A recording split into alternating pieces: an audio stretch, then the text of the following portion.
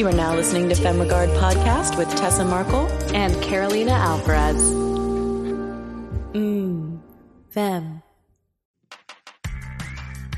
Hey listeners, want to start your own podcast? Let us tell you our favorite tool. Anchor is the one-stop shop for all your podcasting needs. Here's why. Anchor lets you record and edit your show right from your phone or computer. So no matter your setup, you can start creating right now. Then it distributes your show to the most popular listening platforms like Apple and Spotify. Plus, it's the only place you can send video content to Spotify. Creators can even earn money on Anchor with ads and subscriptions. Best of all, it's all free. Download the Anchor app or go to anchor.fm to get started.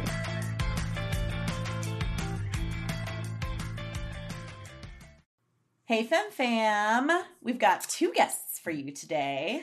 Power duo. So we met these awesome ladies doing the We Make Movies competition, which if you guys are brand new listeners and just tuning in, a little bit about them. They are a organization out here in LA. They also have a New York hub. And they're a lot of things. They're a community of filmmakers. They're also a film production company. Basically, they are resources for filmmakers and people within that scope. So writers, directors, whatever it is that you do. But they connect people. They do things like mentoring in these competitions. They can offer help with things like permits and insurance and all that stuff. So they really post-production. Yeah, they do a lot of different things. So their competition was a script writing and pitching competition, is how I would describe it. I don't remember how it was originally billed to us, but that's how I would describe it. So basically, we have been pitching what will be our first feature film. And the three winners of this competition got $25,000 to then complete their project. So these gals that we have on our show today were one of the three winners, and their names are Lauren Neal and Jill Bennett. I'll let them explain, what the film is about and their journey with it. But we were just really blown away by seeing their pitch and them talking about what is important to them with this process and how they prepared and how they prepared knowing, what We Make Movies has to offer, what their resources were. And we were just really blown away. So we got a hold of them. They sent us their full pitch package and we were like, okay, we're even more blown away. Yeah. So we're really excited now to have a relationship with these girls because I think they are awesome filmmakers who actually care about sharing their knowledge and helping other people out in the community, which they talk about in this episode. So yeah, we're just really glad that we have a relationship with them now, and we're excited for you guys to hear about their process and their film. And anything else to add? Yeah, no, I think you guys will definitely get a lot of great takeaways of what what pitching can look like, and the different, we had different approaches and how they solidified their amazing all-star female team and where they are taking it to the next steps and the reality of that. And I hope you guys get some great takeaways. I know we did. So we're just really excited to share. And there's definitely a lot of great gems and I think things to think about when you are trying to finance, but also what it can be like on set. So I hope you guys get enjoy. I know we did.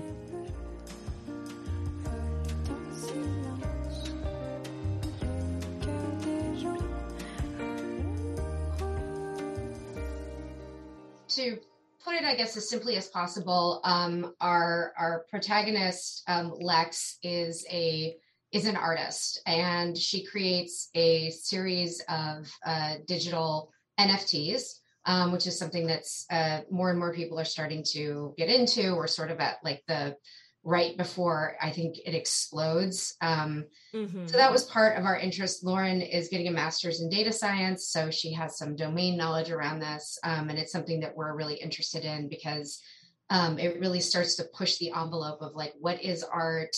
Who owns art? The value it holds. Exactly. And how we decide as a society what is important and what isn't. And she has a relationship with a woman who's sort of like a mentor and an art influencer under the influencer, who we open the film seeing the two of them in an interesting situation. I don't want to give too much away, but essentially there's a little bit of swimming with sharks. There's a little bit of misery. The relationship between the two women, and we explore, and it's interesting because since winning, I don't have a problem talking about this because we will talk about it through the process. We have shifted a few plot points based on input from We Make Movies and from our investor. And it's been interesting because we were able to sell the project, for lack of a better word, on an outline and not a full script, which was part of our approach with the contest, was to say, we're not so far along in this process that we are married to, you know, like people, when you spend all this time on a script, it's understandably your baby and you don't want to make changes, or you're attached to certain aspects of the script. And we were like, we're not. I mean, we are attached to the basic storyline, but we are open to collaboration and ideas and allowing the script to breathe a bit based on what resources become available to us through this contest and through our own relationship. So I think, you know, thank you for saying that you wanted us to get picked, but I do think a part of why we won is because we came into it with a very different, unique selling point than everybody else, which is we're not completely set. We have our crew together and we have an idea, but we're not, you know, super attached to anything. And that was not a short answer, by the way. No, that's really great. Jill's like a kind of master micro budget producer, I would say. Honestly, she just has so much experience doing this and has done it many, many times, has done projects from $2,000 to $50,000, has gotten international distribution for even things like that. And she thought it was really key that we backed into the resources that would be available to us, right? We weren't sure, right? We're like, okay, we'll have this amount of money, which is not a lot of money to make a feature film. Can't tell you how many people we told. They were like, oh, $25,000 for a short film? Like, no, the whole thing. But, you know, not really knowing the landscape, right, of We Make Movies and what would be provided, like what sort of services or equipment. We just didn't want to end up with some incredible story that then we find out later after the fact we can't actually do those things, right? And then having our dreams shattered or what have you. So yeah, that's the approach that we took.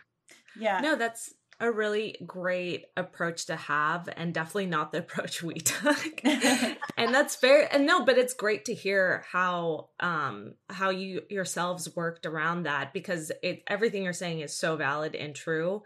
And I think for us, we didn't know about the competition. We had been striving towards a micro budget film, feature film. And yes, like $25,000 isn't quite a substantial load to support that, but still, like, trying to keep it really minimal. So we had, but you know, we were also open, like, whatever it takes to make it happen within the budget parameters, that's important to us, and keeping true to the story's themes and everything. So I think you just have to really prepare yourselves. If it's your baby, which this one is, it's more important that the message and that our first feature film was done. Is this a feature first? Would this be a first feature debut for both of you as well as creators?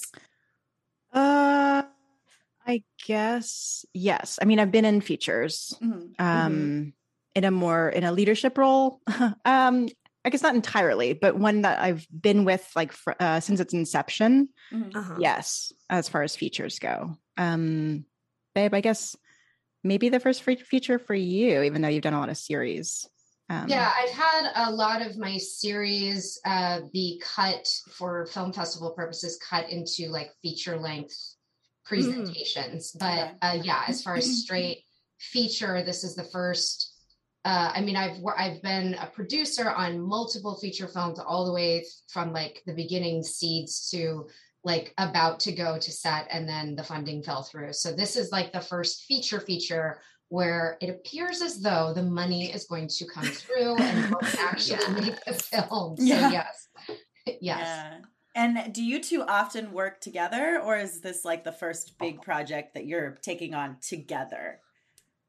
We've done a lot of small, like kind of one-off things together. Like we did a PSA thing that Jill wrote and that we directed for the election in 2016. We filmed some vignettes. Jill had a series that she created, a comedy series that we did pitch to some networks, I guess about 5 years ago.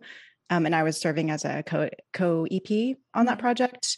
But yeah, honestly, we've never really acted together. And actually, we're not going to in this either, as it turns out. But yeah, I would say that this is the first like major, larger project that we're actually going to make, fingers crossed, where we're working really closely together. Yeah, I don't think there's anything that either of us have ever done where the other one isn't a part of the process. Like we also work, both of us in marketing. So we've created a ton of like, you know, dozens and dozens of videos and stuff. And we're always there helping each other with notes or ideas or spitballing or editing or any of that. Like I would say we always work with each other on projects, but in an official capacity, yes, I would say this would be the first full thing. Again, once again, that we're able to do. Like Bad Habits, the series she referenced earlier, we actually filmed some vignettes for it, some character vignettes to try to sell the show.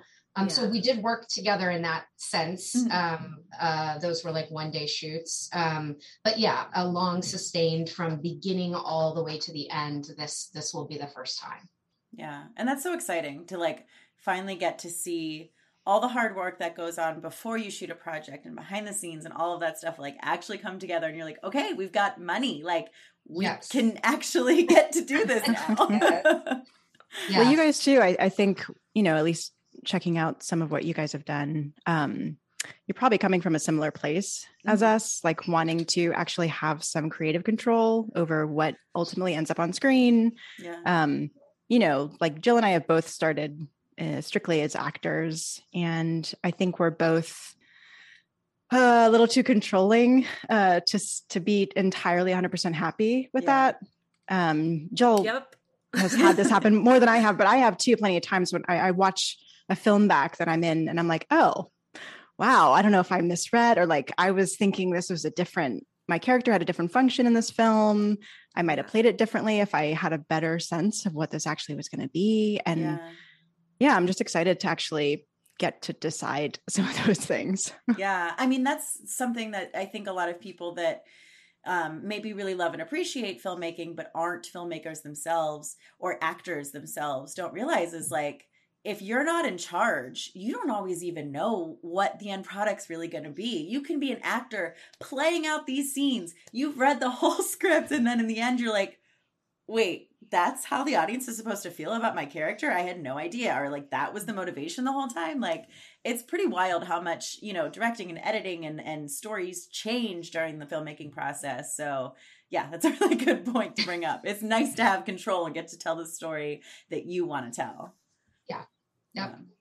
Yeah, 1000%. That's what definitely led us into the producer chair. We're both also coming from the actor background, and the more I've learned editing, I then want to do directing, and that's why, like for this film too, I really didn't want to give up the director seat as well. Like sometimes it's a hard thing to want to commit fully in because it's a lot of work, as you guys know, like doing the producing. I wrote our script too.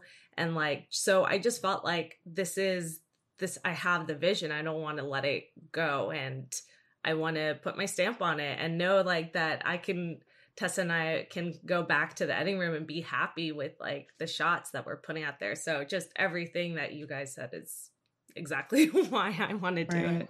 I also think, just as an addendum to that, when you're working on smaller projects and independent projects, the other thing that is and has been frustrating to me in my career is having projects that are actually solid and would be good vehicles for me, but that no one will ever see for whatever reason, right? Whether because whatever the plan was for once the film was completed, or distribution and all those sorts of things, that sort of administrative work, right, that has to happen, Right. After completion, but before anyone can see it, or whether that's going to film festivals or talking to distributors or what have you. There's a few projects that I've been in that I was super proud of that no one will ever see.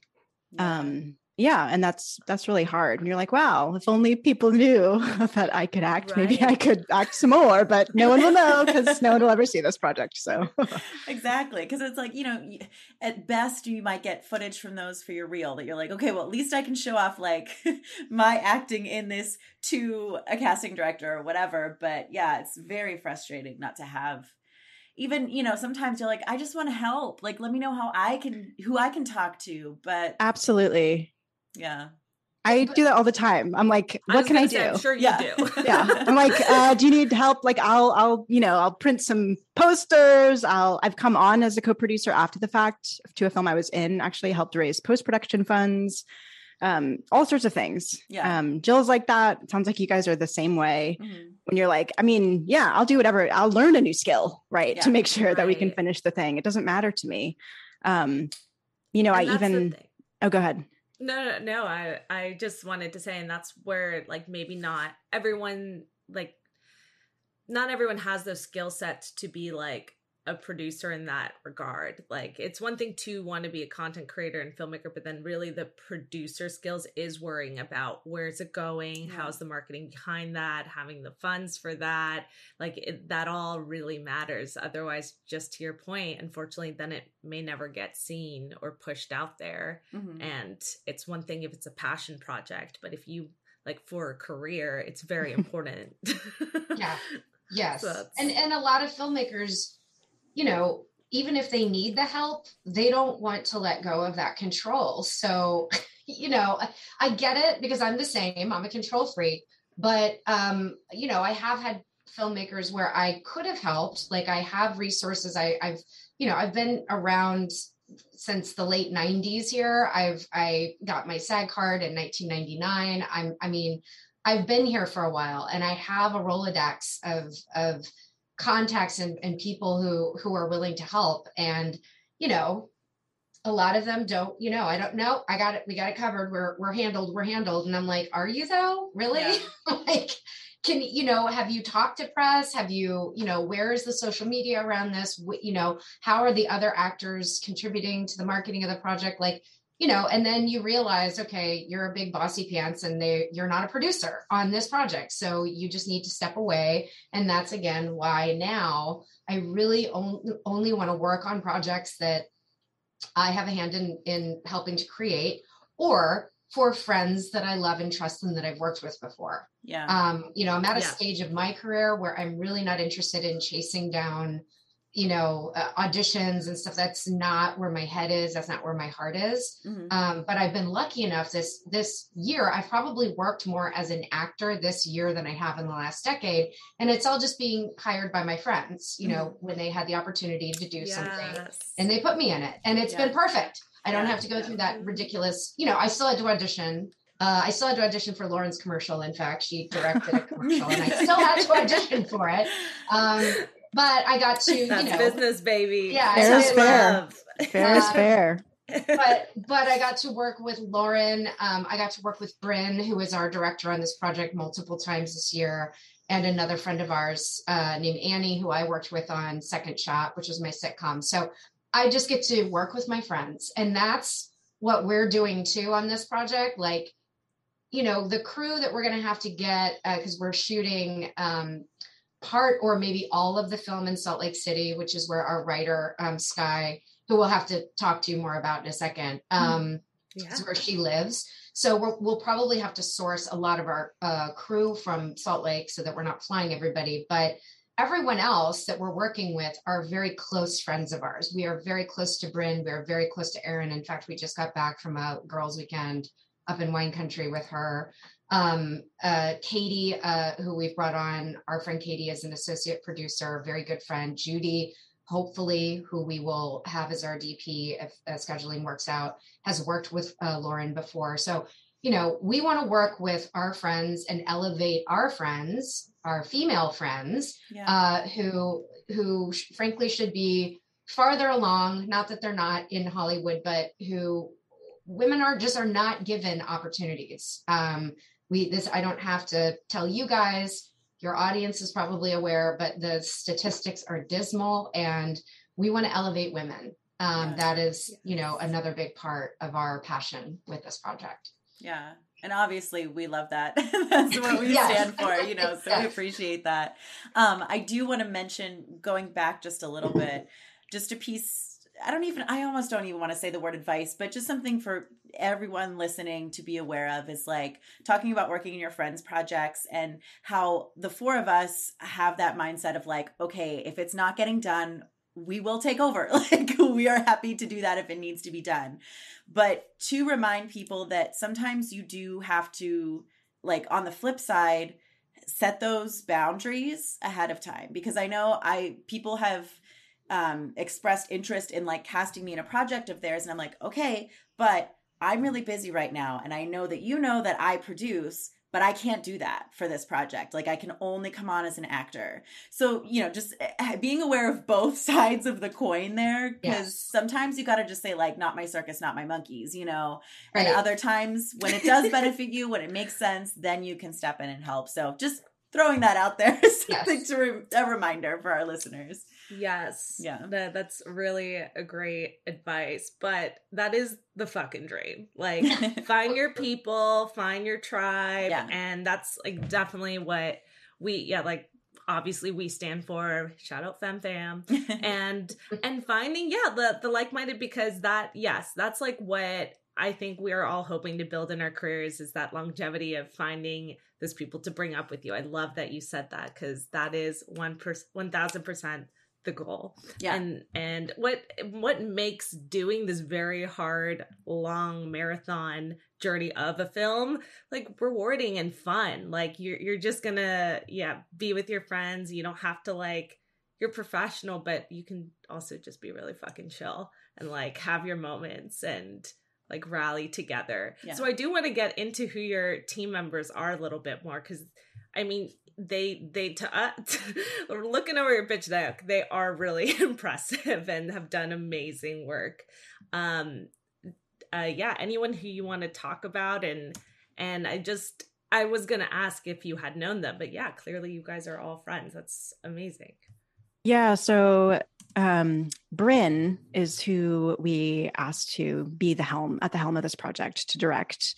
And Bryn is incredible. We met Bryn about 5 years ago, or about 5.5 years ago, at a distribution lab in New York. And we found out that she lived in LA. And we were like, okay, we need to glom onto her. And she's also awesome. So honestly, she's like the best thing that came out of doing that whole experience. We pitched a series to 4 different networks, and we did all this stuff, but she is actually the gem, the prize basically that we won out of doing that. And she at the time was trying to find distribution for this film that she wrote, she directed, she produced, she starred in. She's just incredible. She works right now for a company, and she directs like for a living. It's for a tech company. So she's doing sort of industrial videos and that sort of thing. But the fact that she's a super creative person who has also found work where every day she's working toward and on directing is remarkable. We've done like dumb short sketches with her. She directed a solo show, a live theater show that I did about 3 years ago. She's just one of those people that I would trust with just about anything that I do and touch. She's so smart, so collaborative. She mentored me basically through directing. I did a Hyundai commercial earlier this year, and I was a ball of nerves about it. And she gave me a lot of really good advice too. So she's that person that you can go to and be like, oh, I'm doing this thing and I'm terrified. And what should I do? You've been here before. And she's an incredible friend and artist. Nice. And I love that when you find in maybe somewhat of a disappointing thing when you're like pitching or working on a really tough project, like I just wrapped. It's like sometimes really the people are the most rewarding aspect, and I will just take that as the biggest win. Yeah. So no, that's amazing. And it's also great when you can find a mentor in like a friendship, even though it was a friendship born out of like professional business, but because sometimes it's really hard to find a mentor for what you want, especially if you're not like in a program that's like, this is a program to find your mentor, or a class or whatever. Like, so it's nice when you can find it from somebody that it's like, oh, like you're just a cool human being that I want to be friends with. I also want to work with you. Like, but you've been here before. So can you teach me in this process? Like, that's kind of the perfect relationship. Absolutely. And capitalizing honestly on her humility, right? Mm-hmm. For someone to be able to say, look, like I showed up on set and I had no idea what I was doing either, but like these are the tricks and the things that I used to make sure I was managing my set. And someone who understands what it's like to have imposter syndrome, and also know that when you're asking for advice, you're kind of asking that too. Like you're really saying, I'm really fucking scared and I'm not sure that I know what I'm doing and I don't want to mess up. And she can hear me ask questions, but hear all those things between the lines is also really key. Right. And that's why, again, having friends who are also incredible artists who are generous with their time and their advice is really important. And we all do. Well, Bryn is also an actor. She's also a producer. She's also a director. She's also a writer. So we have with that trio, which we'll talk about Sky in a second, because she's actually an equal partner with me and Lauren in the genesis of this project. It doesn't appear that way because we pitched it because we thought 3 people pitching would just be too much. But she's actually, we came to Sky with just a skeleton of an idea last summer during COVID, because we wanted to do just something. I was going to be in it with Lauren and we're like, this is before we both went back to school and got really busy, but we were bored. We were like, it's COVID, nothing, we're going to be locked down. Maybe we should try to write a 2-hander that the 2 of us could do. And we knew Sky socially. We hadn't worked with her before, but she came to Los Angeles to do the master's in UCLA screenwriting. And she was strangely a friend of my stepfather who has Meniere's disease, and they were in the support group together online. So it's completely random. Yeah. But basically she said to him, I'm coming to LA. And he's like, you should meet my stepdaughter, Jill. I've got a great group of friends. So we connected, and we brought this idea to her last summer and we started working on it. And then we all got busy. We got like sort of a general outline done. And then when this contest came up, again, this is something that we said in the pitch. We, as a group, have a million projects that we could do, but they all require a lot more money or different resources or whatever. And we were like, this idea is actually appropriate for this because it's only 2 people. We already know that we have the locations locked. This is the good project for this. So then we asked Sky, can you drop everything you're doing right now and help us fill out this outline to make it a little bit more of a story before we try to submit it. But she's definitely a massive part of the story and where it's going and how we're going to be able to get this done, because it's her cabin. It's, she has some resources up in Salt Lake that she has not utilized yet, because will be her first project that actually gets produced, even though she's won every major screenwriting award there basically is to win. So I said I'm going to talk about Sky, and then I ended up talking about her, and I didn't finish up with Bryn. What I was going to say about Bryn is because she does all the same thing. We all do all those things too. We're a writer, we're producers, we're directors, and we're actors. And so it's nice because we all kind of can step up in the places that are needed. And in this particular project, originally I was going to act in it, but then I was like, I can't do both well. You know what I mean? Like I can produce this or I can act in it, but to do both really well is going to be hard to do at this level. So I stepped back and I said, it wouldn't serve the project best for me to act in it. I'd rather produce it. And Bryn's a really good actor also, and a really good writer also. But, she really wants to direct right now. And, Lauren really wants to act, but she's also a really good editor. And we were like, guess what? We are going to hire you as an editor because you're really good. And we don't have the money to pay another person. So I think this team will also benefit from the fact that we're all multi-hyphenate,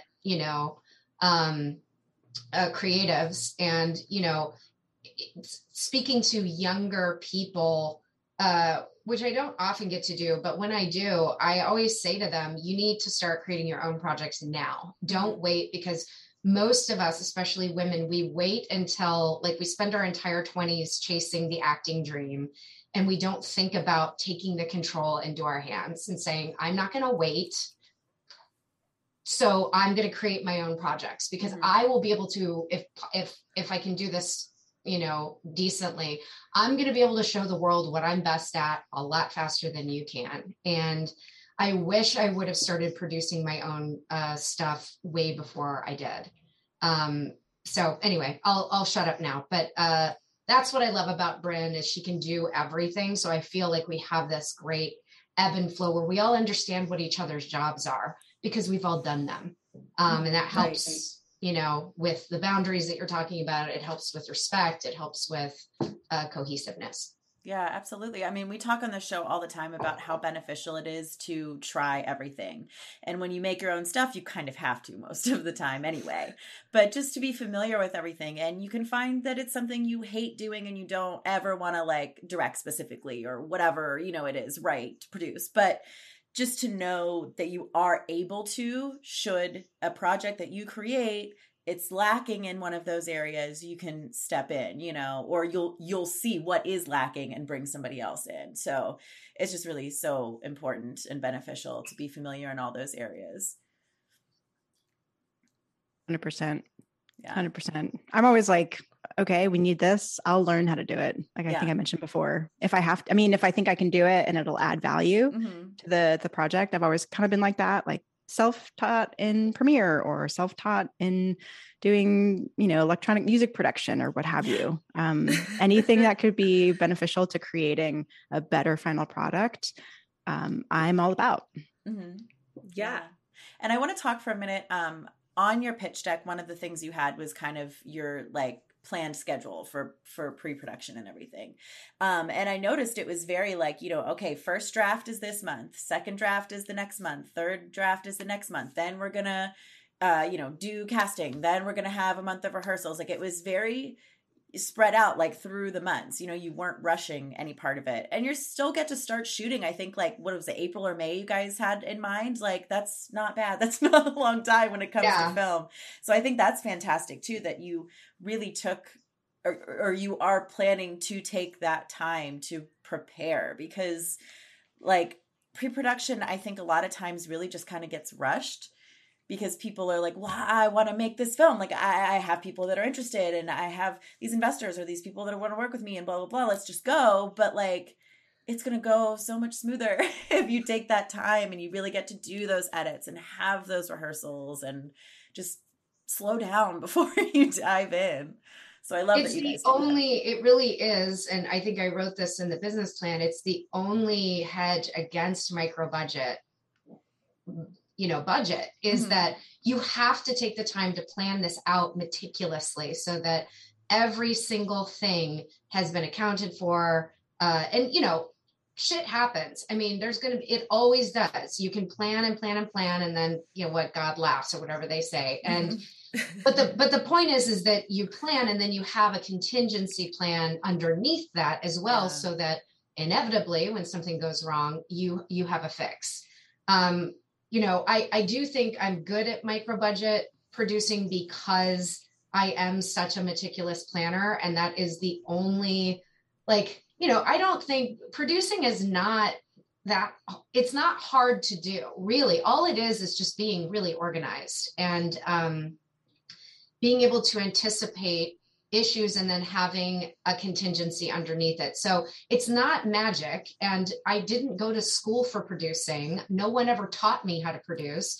I figured it out along the way, and I did it for my projects. And then I was like, oh, this is also producing. That is also producing. Half of producing really is communication. Mm-hmm. That's it. Really learning how to manage people. How do you manage your investor? How do you manage the distribution company? How do you manage marketing? How do you talk to your cast and crew? How do you, it's really just about, are you really good at talking to people? And if you're a person who's good at talking to people and who has high social skills, most likely, and you're organized, you will be a good producer. That's all it really takes. But I absolutely was like, we cannot rush pre-production with this kind of budget. We have to have time to try to, you know, create relationships and get resources. Like the minute that this was announced that we won, I have like 3 different tools that I want to be able to use, which we don't have the budget for. So I'm trying to get sponsorships for it, you know, like, and I don't wait to ask. I just dive in. I'm not talking to, I'm like, I'm going to get a, you know, a demonstration with this company. And then I'm going to push for a sponsorship. You know, that's all this is, but you need time. You know, you need time and rehearsal and planning, and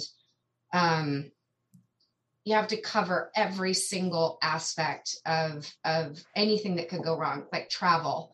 You know, that's always the, I mean, there's a million moving pieces. But literally thinking through from moment to moment, I got to get my actor, you know, to Salt Lake City. And then, you know, there's per diem, there's transportation, there's all this kind of stuff. And you have to have time to meticulously plan every step along the way. Tessa, oh my gosh. VidaFair is so cool. We can literally rent movies for so cheap. And movies we probably wouldn't have gotten to see otherwise. Indie movies that don't normally make it to the streamers.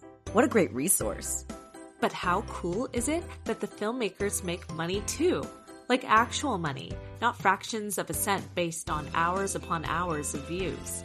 Exactly. Filmmakers set their own price for a 24-hour rental, and viewers reap the benefit of micropricing. Everybody wins, and there's so much to choose from. It's so simple. Fair trade film monetization. And all you have to do is visit vidafair.com. That's VIDA fair.com to make an account today. Yeah, I love that you said that, because I was just going to say, what are some like contingencies to look out for, like for our listeners? And love that you mentioned travel. I think like parking and walking distance was like a huge one on my last set. Like you don't realize that like where base camp is set up, the amount of minutes, like things like that, like where the restrooms at, and then like COVID safe zones, if you know, are dealing with that. It's like things like that, listeners, if you haven't like really dug deep into that yet, it's all those like little elements that if you don't have the time when you arrive to set, and then you realize, you know, every time you got to go take a bathroom break, it's 10 minutes walking, like you're not going to be able to shoot. Like you're gonna miss half your shots. I mean, we ran into that with our Western, you know, like we were on horses all day. You have to pee at some point, and the bathroom's like way across the field, and you know, and so that's why like location scouting and planning like that stuff is so important. And also, I think deciding when you are really pressed for time, what is the most important thing right now? Like, you know, we recently, well, Lauren will tell you. Go ahead. I'll tell you. I acted in a fantastic short film, really well funded. It was on location in the Sequoias, and loved the script. It was an incredible crew, like maybe one of the nicest. I went. Most comfortable sets I've ever been on. And Jill came with me. And there were just a few things. Obviously, I was just working on this as an actor. And there were just some things that I was making mental notes, right? You're always like, that's one also piece of advice I'd give to anybody is no matter what capacity you are in on any set, you can be learning about all different departments. You can be taking notes. You can be saying, I'm not going to do that. Okay, this is really frustrating. Or wow, we're losing time here. Basically, we were sitting, it was a long setup. We'd already done quite a bit of waiting around to get, lights and all that stuff set. And finally, we're about to shoot, do some actual takes. And there was like a prop basically in the corner of the frame that was a little too reflective, right? Mm-hmm. And so 20 minutes later, after they flipped it around, they moved the thing, they tried different configurations. Basically, they were like prop guns on the back. It was just like a cabin, right? So again, it's not critical to the story. There's no narrative function for these props. They just appear in the corner of the frame. And, I'm all about, again, we're both super meticulous people. We like things the way that we like them to be. There is a balance though between knowing like when something is important and when it's worth fighting for and when you just have to let it go. So ultimately what ended up happening is they just removed the gun that was too reflective from the frame. Right. But 25 minutes, right. That's that means a lot of time. It's so much time. I think we ended up only doing maybe 1 or 2 takes of my coverage for that part. And again, they're fortunate that they cast professional actors who have experience, who know what they're doing and who can bring it. But I would have liked another take. Yeah. Right. Like, sure, I trust, I guess, that, your director, what you wanted and you say that you got what you wanted. But it's things like that where I'm like, is this really the most important thing right now? What is the most important thing? Right. Totally. I learned that definitely working on like the Hyundai spot. There were so many things that went wrong that day that like were not going to work. And I think if I'm good at anything, it's at being like, you know what, that's not important. That's not going to matter. The essence of the piece we're creating is still intact, whether or not like somebody's wearing that shoe or that shoe. Right. That's the producer in you. And like to all my directors, I think I said it on the show recently, but like, if you can like learn more about producing, that's going to just help you save time and learn to make those decisions. Cause that's definitely what I saw in my last set is a lack of producing. And it was just really, really hard because time was running out like a lot.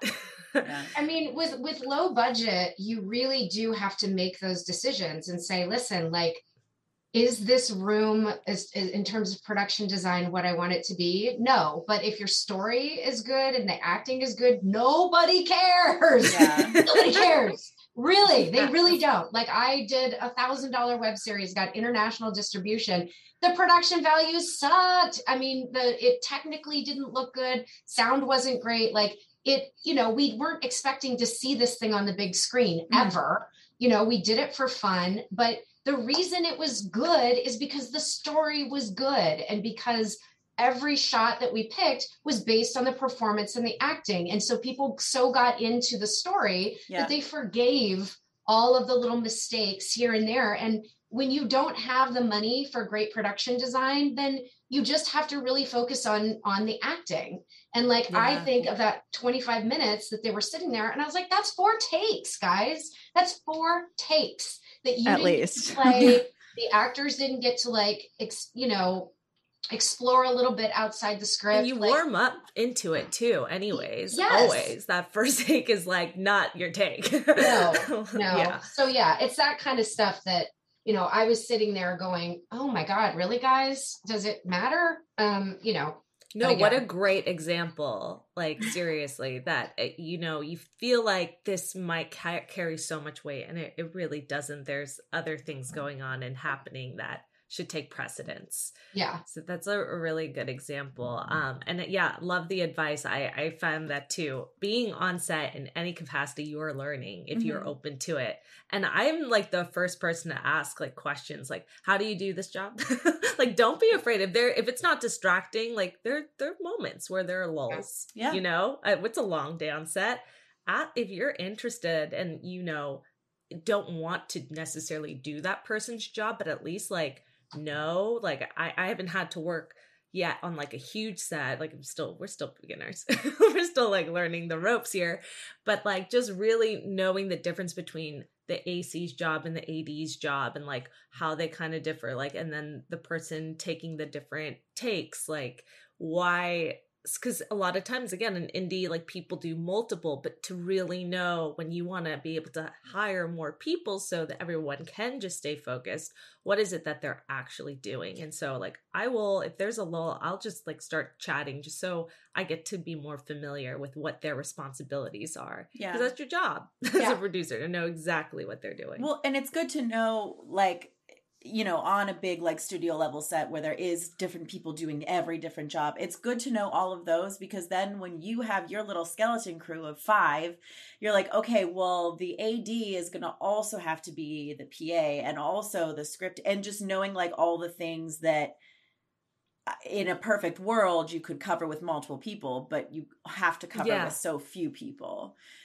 Because, if you're just going into it being like, oh yeah, all I need is a director and a camera operator and that's it. Like, you need to know what you're missing to be able to fill that in with with the only people that you have.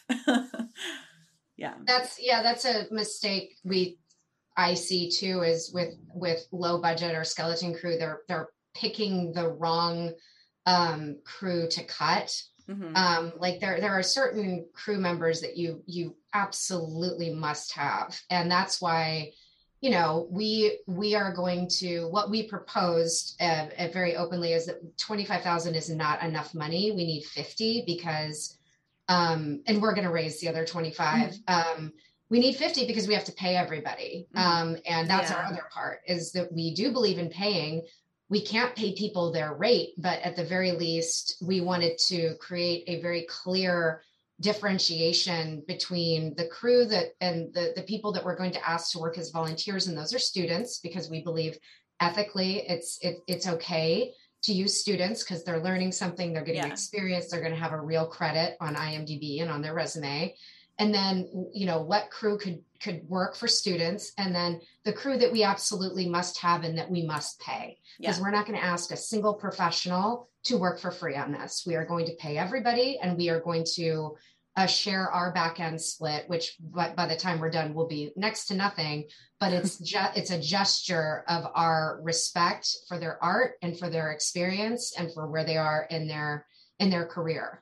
Yeah. So we're going to share back end. It was a plan that I think Lauren and I talked about for another project where we're going to give points to crew to get people who are at a level where they normally wouldn't do a project like ours. Will that perhaps entice them to do it? So yeah. And back end, you mean for like distribution sales? Yeah. If I'm say correct? Like if we were to, become a Blair Witch type hit, we want to have in legal built-in, pay for these people who helped us make this project.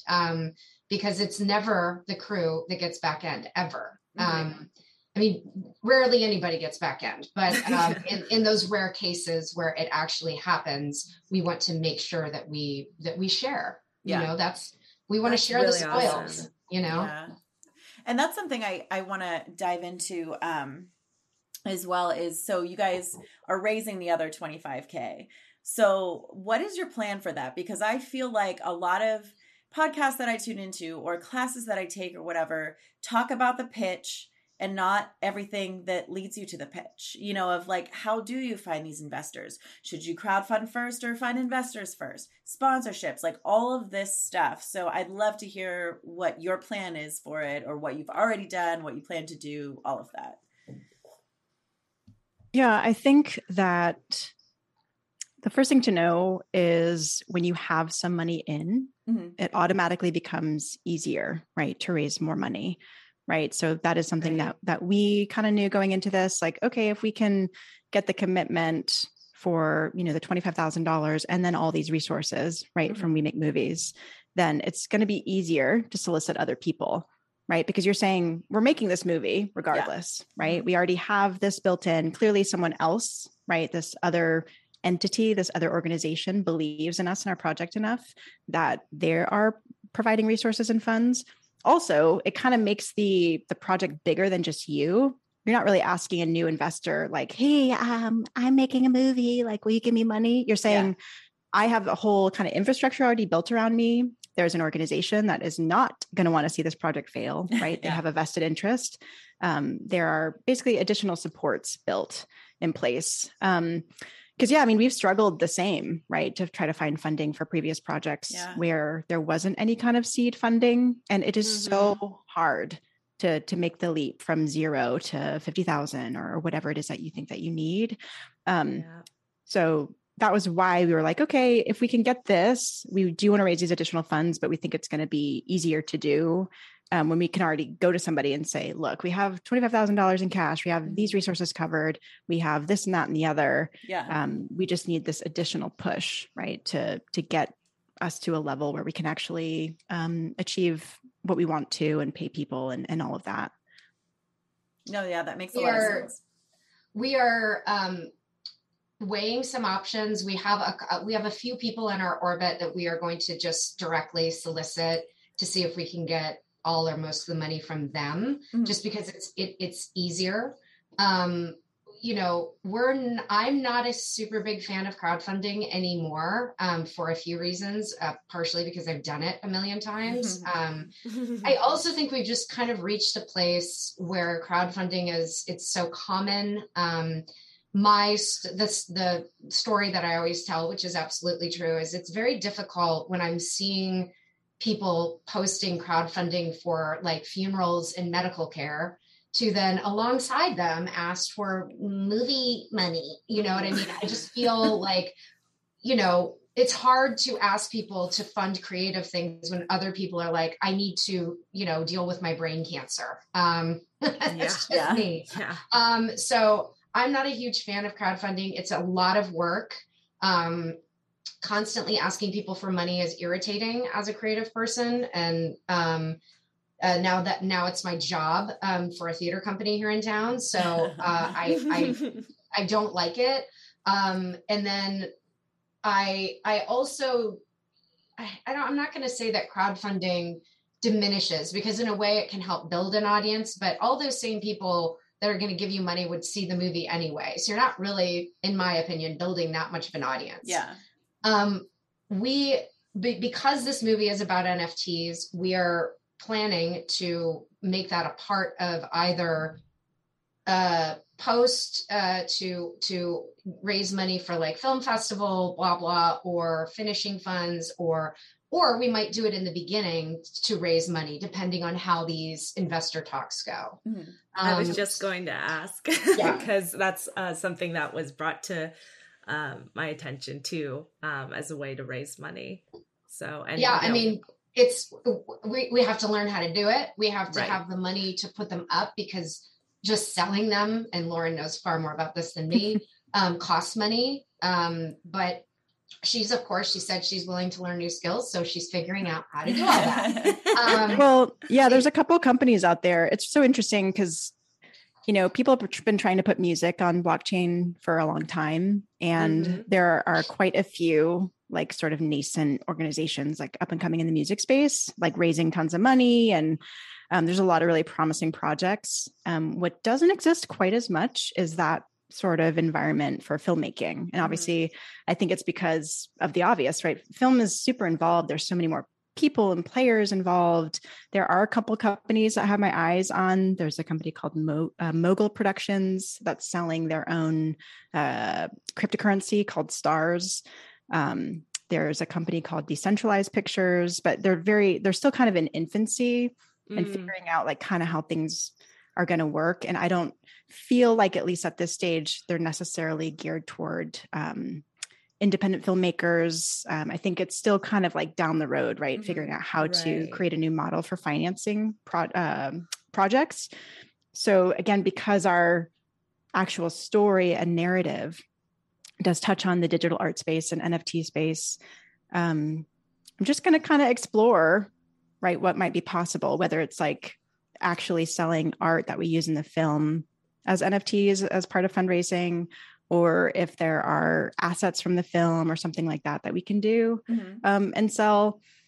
It's going to kind of be an experiment, but I'm definitely interested in these new sorts of funding streams. That's the thing, like tech, especially fintech right now, financial tech, there's so much money there. It's insane, right? You're like, they raised $300 billion, or they have $100 million development fund. And because this is sort of in alignment with what I'm getting my master's degree in, I just feel like it would be a wasted opportunity not to try to mine what might be possible here. Yeah. So. I'm interested just because, again, like to Jill's point, like crowdfunding has been there for now a while. Like, I feel like it's our job to see what other new platforms are out there, because that's where people are like showing more interest in now, and like would be like, oh, what is this? And get excited around it, like that, especially in the new like tech space and with cryptocurrency and like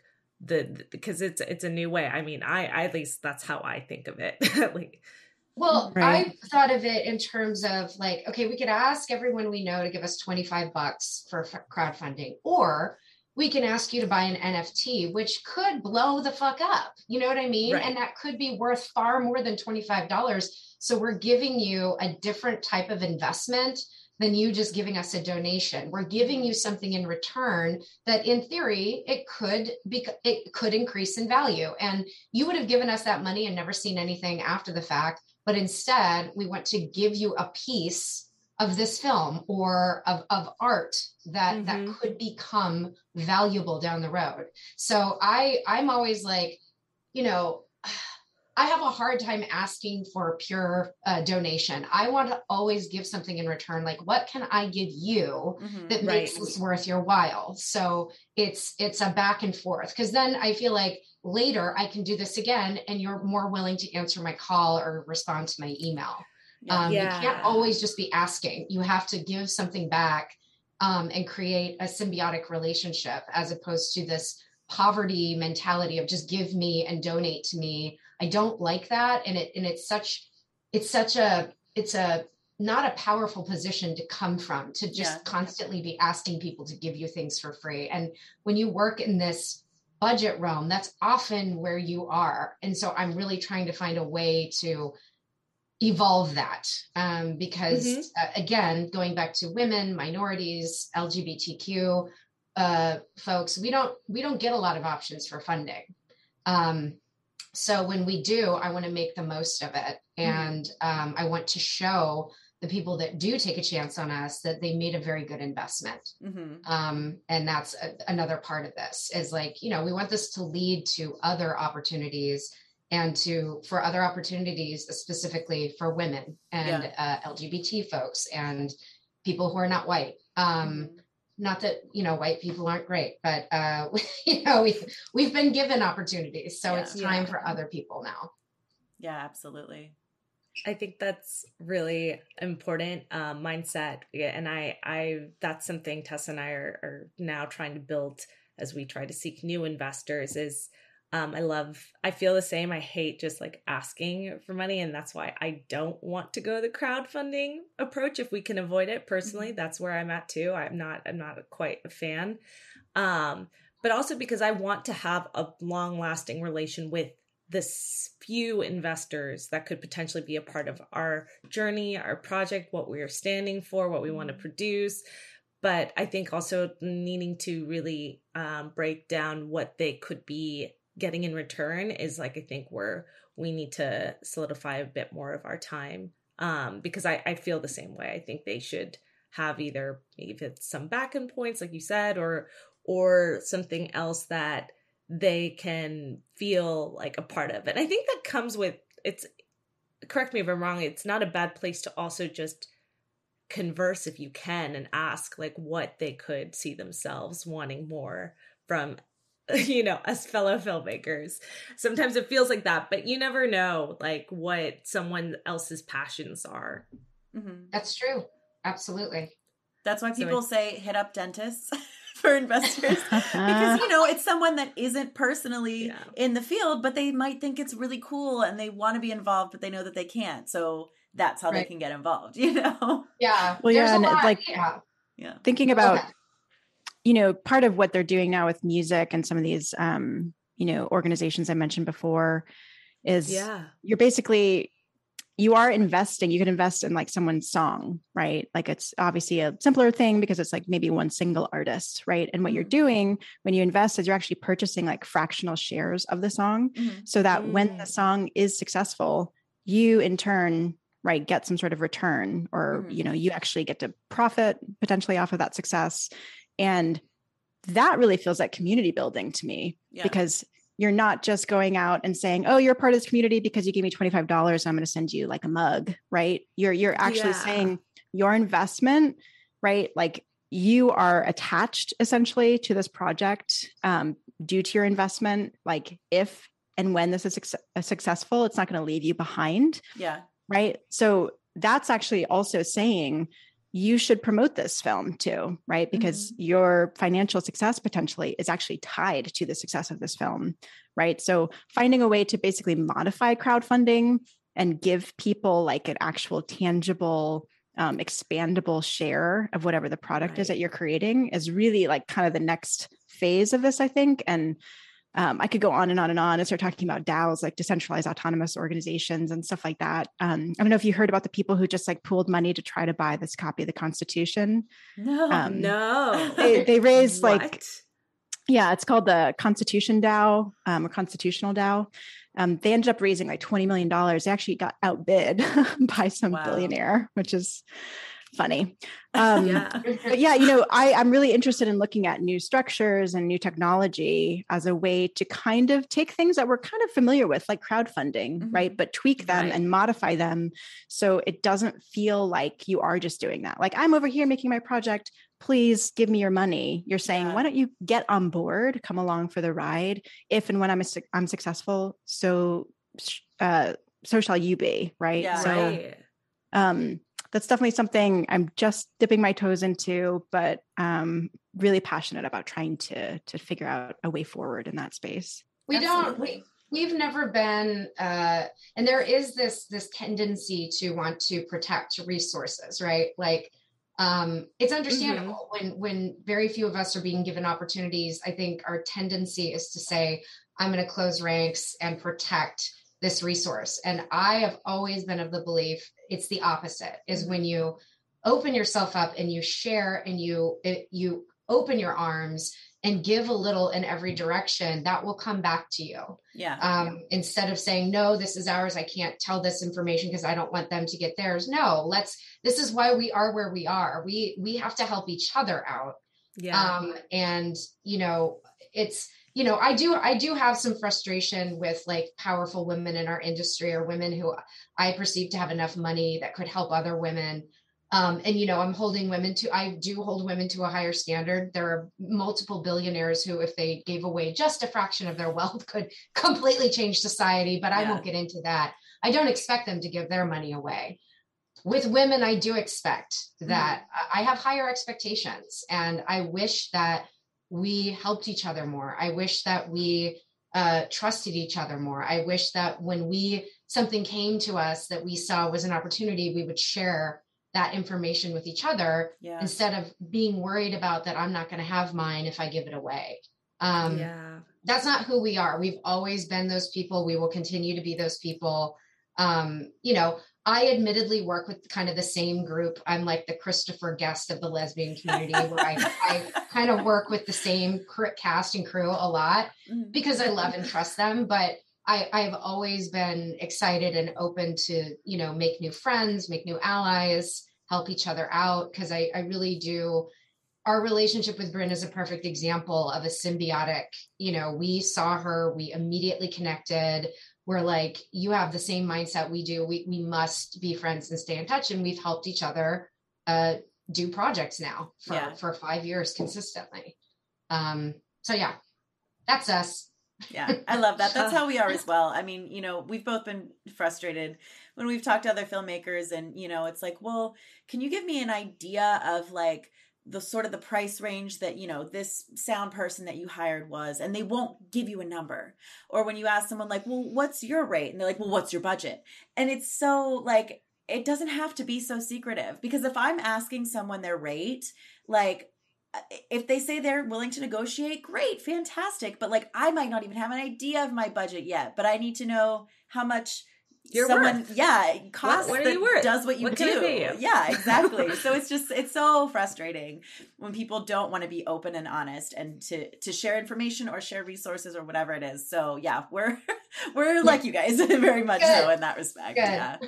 I'm into transparency on all fronts. Like casting, I feel the same way, right? When we're actors, it's like, I've gotten so many little tidbits of information just by sharing with some of my actor friends. You find out like, oh, cool. Like, you auditioned for that project too. Oh, but a different role. Oh, interesting. Now I know something about how you are perceived type-wise versus how I'm perceived type-wise. Yeah. Or I had a situation where I got an audition, a tape for a project, And because I shared that information with a friend of mine, she had actually auditioned for the same thing like a few weeks prior and like felt really good about it.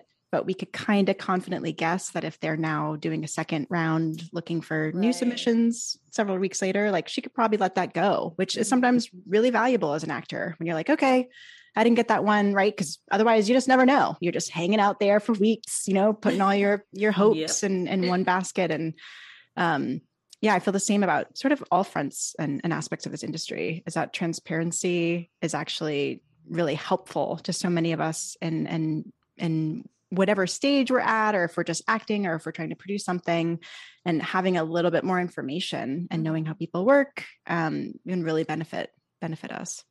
No, I love that you ladies are not like that. So thank you for being on the show today to share all the experiences you've had. I think it's been like, for our listeners, probably a cool way to hear about what, like, even when you do get money, where you're at. Like, it's not okay and we take off and we start filming. Like, there's all these other elements at play that make you a good producer and help with micro budgets in particular, which is where we're all at right now. So yeah. And so it's just, thank you for just being you today and sharing all of that, because again, not everyone does. And we try to find guests who are. So thank you. Yeah. It's so important. And thank you for having us. Yeah. Thank you. We're honored that you asked us, and we'll definitely, be in touch with you guys. Happy to do a postmortem when we're done. Yes. But one other thing to ask you ladies to share is, for our listeners, social media or websites or anything like that you want to share and promote. Yeah, I'm at the Lauren Neal, like pretty consistently across social channels. Instagram, Twitter, I'm around. I am mostly a tweeter. I protected my Instagram account at one point and sort of missed the wave there, but I'm mostly active on Twitter. I'm at Daily Jill. Awesome. Perfect. And do you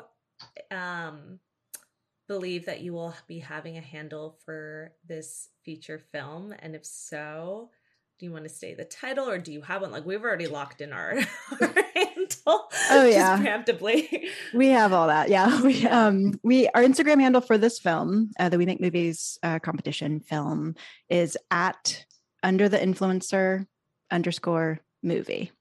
Perfect. We'll be following you guys. Yeah. Thank you so much. We'll see you on the line, as I always say. We'll be in touch with via social media, but hit us up whenever. And thank you again.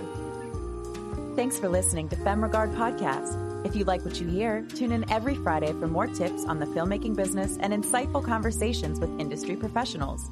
We can only grow with your support, so please subscribe, share, rate, and review. You can also join the Fem Fam on Patreon. For more on us, check us out at femregard.com.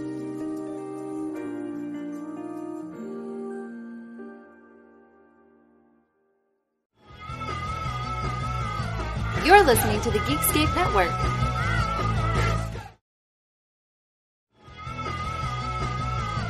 You're listening to the Geekscape Network.